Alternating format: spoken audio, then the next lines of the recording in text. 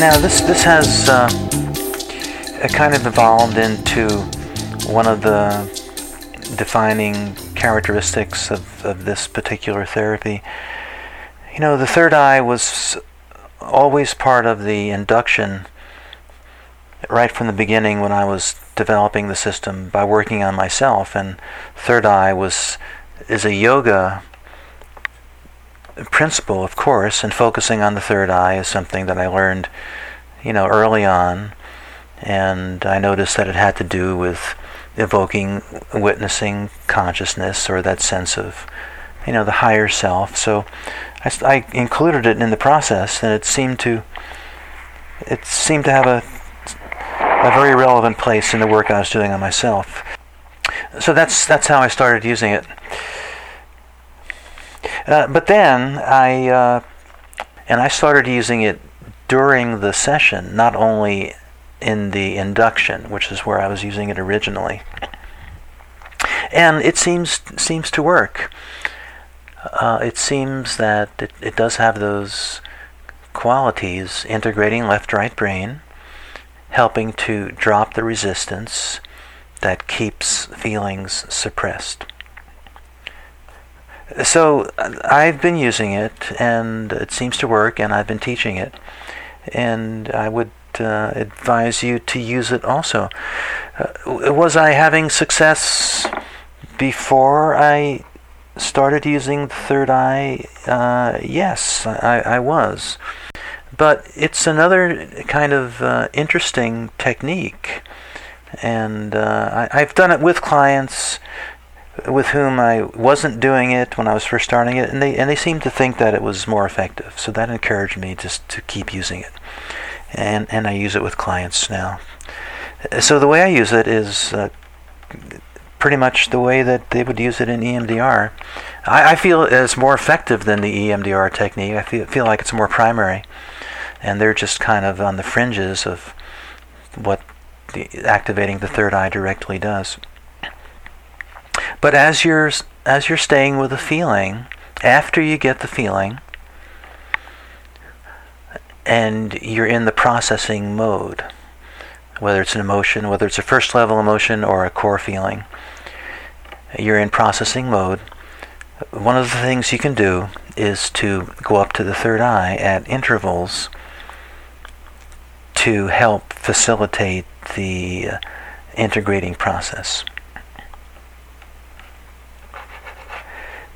So you would look up into the third eye. You're actually doing the same thing that you do in the induction. And it's good that we do it in the induction because they've already done it. They're familiar with it. It's not something new. They don't have to think about it too much. You stay with the feeling. You keep the feeling present, and you look up in the third eye, and you keep breathing, which is sometimes easy to forget because you're doing a couple things already. As you look up, you just it's just mechanical. You don't really have to be thinking about something except to be in the witnessing state. It's the mechanical movement of looking up in the third eye. Maybe it's similar to what in a general way to what the Kundalini yoga people are doing, but they have a lot of different mudras and so on. Maybe this is our mudra, if you want to call it that we use to bring it to an energy level, chakra energetic experience. Yes, John, in Kundalini we used a lot with the third eye and the breathing, but we never ever went into feelings. You just didn't ever go into that feeling place. Oh, that's interesting. And that was, that's all right. But for me, I would bring feelings into it because I just liked that part of it. I just felt that feeling was part of it. But that's how it differs. Mm-hmm. Okay. Okay, good. That's interesting. So it it does certainly seem to work on a feeling level as well, on an emotional level as well. And that's where we're using it. So it's pretty simple. You just say, you're with the feeling. Okay, you're with the feeling. Let's go up to the third eye now as you stay with the feeling. Look up. Strain your eyes gently as you're looking up. Keep breathing. Keep your body relaxed. One of the things people commonly have trouble with is when they look up in the third eye, they tend to lose the feeling. But people need to practice a little bit. So if they say, I lose the feeling, you can just say, just keep trying. It's a skill that you'll acquire, being able to stay with the feeling and looking up. And you can also say, lift the feeling to the third eye, which is very interesting, and it does seem to have a kind of inner reality. The feeling does seem to go up there. It's a little easier to stay with them both. That may be a kind of a advanced use of the third eye. It's another alternative, at least. So the feeling is in the third eye. They're focusing on it, breathing into it, and that would be considered one of the optimal states of processing, along with being in the moment and experiencing the feeling as an energy. That's probably the primary optimal state of processing. A lot was coming up through the session that I was having to really contain. And so as soon as I left the session, I just had a meditation to release it. And when I release energy, I feel it coming up, and release it through my head by shaking. Generally that's what happens. Uh-huh. But it just didn't stop, and I had a 12-hour release, really, and it was I couldn't eat. I was nauseous. It was violent. It was it was going through my chakras, so a lot in my my second chakra and my solar plexus chakra, and it was incredibly intense. And I channeled energy through here, through the base of my skull, and this isn't abnormal for me. It directs my head. So much like muscle testing, I can be directed to get a yes or a very strong pullback no. But this time it was moving my head into all sorts of incredibly technical positions, and then I'd get a push of energy. It's clearing blocks in the base of my spine and my neck, and then when I feel it and hear it clear, I'll get this wave of release and nausea, and it was pretty.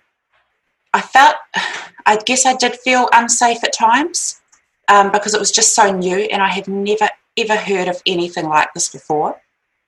But this is the mind-blowing part, and I just ask you to believe me that I am now suddenly able to do yoga that I have never been able to do before. It is incredibly technical. My hands are I am absolutely directed to move in all of these ways that I didn't even know were possible. Sounds amazing. I don't know what to make of it, John. Yeah, it sounds like spontaneous, energetic, guided by the higher self. Definitely. This was one of the things that they used to emphasize when I was at Kripalu, that the body takes over and directs itself into positions that it needs to have to effect energetic release. So that's exactly sounds like what's happening. I guess it can be a little disturbing or uncomfortable or maybe confusing when it first starts, like you're reporting, but it certainly sounds like deep energetic clearing is spontaneously happening. Yeah, it's definitely clearing. So sounds super. The next question I would ask is, are you getting specific feelings or emotions coming up? There were in that first one, that massive session, and then over the last few days, I sat down to do a meditation, and suddenly I just had to be in downward facing dog. And then so I spread my mat, as soon as I was in downward facing dog, I was pushed into child's pose, and then it just rolled into this 2-hour movement session, and no feelings were coming up. It was just this movement, this stretching, this. And then I sat down yesterday just to try and meditate, to get back to a kind of a meditation that I generally do. And emotions did come up. I had disapproval and shock, a lot of shock from a past life, and I get quite strong visions, and I get stories played about past lives or alternative lives anyway. Right. Yeah. So some feelings are definitely are more aware of them now. I feel like I've been releasing them on a very physical level. Yesterday when disapproval came up, and I think it was even getting towards hate, that felt very core, very deep. Right. I think maybe now that some unblocking's happening, that I can reach them, if that makes sense. Sure, yeah. Yeah, well, I always feel that I have the complete spectrum of all the feelings, positive and negative, in me, and I've gone through them all. Don't be intimidated or self-judging when you discover anything. Like, I think hatred is like one of the huge things that's there, but it's all in there, and it sounds like a beautiful experience you're having, so sounds great. But yeah, spontaneous movement, but that's a sign that the energy prana takes over. The prana directs your body into these different postures that are, helpful to do just what you're describing. It's made me believe even more now how important it is to have a body practice like that. It's just so obvious to me now that is, we have to release energy in that way too. It's part of it. Yeah, and when you're doing, like we used to do rebirthing or holotropic breathing, and you get to a point where the breath would seem to take over, and you're being breathed rather than breathing. So it's the same kind of thing. Some energy, higher force, higher self, is taking over and directing the prana. I would just reading the book, and I'm trying to just kind of synthesize the main kind of points and ideas of what it's based, what emotional clearing is based on. And I guess a big question for me was thoughts. When our thoughts, like, you're supposed to feel, it's good to feel your feelings. It's good to allow and accept and feel them. But thoughts are something that you're okay with when they come up, just retracking. You don't have to necessarily entertain those, correct? Yeah, generally we distinguish between thoughts and emotions, or emotions and feelings. And the object in this work is to always get to the emotions and feelings and put thoughts aside. Now, there can be all kinds of thoughts. Would you want to be more specific about what kinds of thoughts you're referring to? I would guess maybe any thoughts that would be self-defeating or would be considered negative or self-rejecting. Those would be something where you wouldn't have to necessarily entertain them because there's nothing to feel. They're thoughts. And I just want to make sure I'm getting that correct, because I've been trying to actually, in my daily life, not just formally, but also throughout the day, like really be in tune with my emotions and allow myself to feel them. But I'm getting confused as to sometimes, is this a thought or is it a feeling? Should I allow it? Or should I say, no, I don't need to go there? Well, like you said, a thought that I'm not good enough, right? That was one of the things you mentioned. So I would say that's a feeling. Always go to a feeling level if you can immediately. Mm-hmm. So if you think that you're thinking, I'm not good enough, it sounds like the feeling is coming up and making itself known, and you're perceiving it or interpreting it as a thought. So I would say go to the feeling. Yeah, that's a feeling. Okay. Like kind of train yourself to always go, like you're going from the head, left brain, into the body, right brain. That's always the direction you want to go. So when you're going into the body, you tie into that feeling of not being good enough. But like, look at the range of thoughts that you can have. So you're sitting there meditating. Let's call it a thought. I'm not good enough. Or there's the thought of, what am I going to have for lunch? Or there's the thought of, I have to get even with this person. Let's just say we have these three types of thoughts for now. Mm-hmm. So what am I going to have for lunch is just the mind wandering, has no emotional significance. And those kinds of thoughts come up a lot when you're trying to meditate. So you just put that aside. Recognize that that's the mind just not being able to concentrate at this point. Now, if you get a thought of I need to get even, that's a different kind of thought, but that's also an emotion, reactive emotional impulse. You don't want to entertain that either, because that's not really a core feeling or not even a first level emotional feeling. That's something you want to do. You're experiencing an impulse to make the feeling better. So let's say you have an impulse to do something, or you have an impulse to go to an addictive substance. You can call that a thought, this whole range of impulses and thoughts and reactive impulses. But you always want to go to the feeling behind it. Okay, thank you. And I guess so that would be then all thoughts have feelings underneath it. Well, normally? if it's that kind of a thought, but you can have thoughts that don't have feelings, that they're just like, what am I going to have for lunch? Right. Okay. Maybe there's emotional neediness behind that, Yeah. Right. But, it could be. Okay. But, all right. Thank you. But you just you look to see is there a feeling behind it.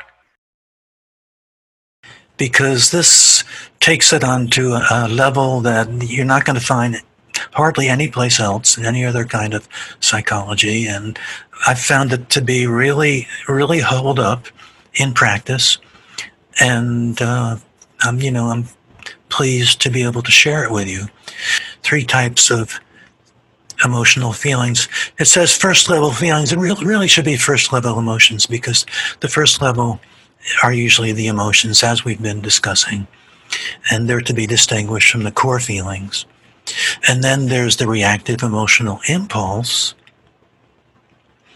which is something for you to really be on your toes about.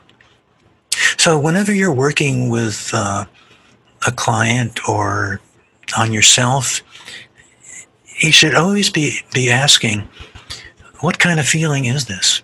Where am I on the feeling level? And that dictates the kind of strategy you're going to be following. So, for example, in my new book, which is actually coming out next month, I do a lot of case studies, and I had a case study with a young man who broke up with his girlfriend and then found himself drifting into a severe porn addiction, and that's why he came to see me. This is a couple years ago now. So that's his presenting problem, porn issue. I'm addicted to porn. So, okay, so tell me, how do you work with that? I would see the sort of the porn addiction as the kind of surface level acting out. So I would I guess I would want to think about what he's avoiding by being addicted to porn. Right. What feelings he's avoiding. Right. That's exactly it. So we're not processing the sexual impulse. We're not saying stay with that sexual impulse, and witness it, although that's not unhelpful. That's a helpful strategy. In fact, that might be the beginning place. You start with this is such a strong reactive emotional impulse. I'm calling it a reactive emotional impulse, the porn addiction, sexual compulsiveness. You could do some training in terms of let's witness that impulse instead of being drawn into it. But you want to quickly move beyond that into, okay, well, what are the more valid feelings that are being avoided that's behind this? So it turns out he broke up with his girlfriend and he was just feeling heartbroken and rejected and abandoned. And those are the feelings, those are the core feelings. And maybe the first level emotions would be sadness and anger at his girlfriend. And then the core feelings were the abandonment, the rejection. So all we did, most of our work was working with rejection and abandonment, the core feelings. And then the porn addiction just evaporated after, I think, just 8 weeks of work. Okay, so somebody comes to you and they're feeling vindictive because they've been hurt. Well, you don't want to necessarily spend a lot of time with that. You want to go to the feeling behind the vindictiveness. Although suggesting that you witness and detach from the vindictiveness, the impulse to hurt, is a good strategy as well.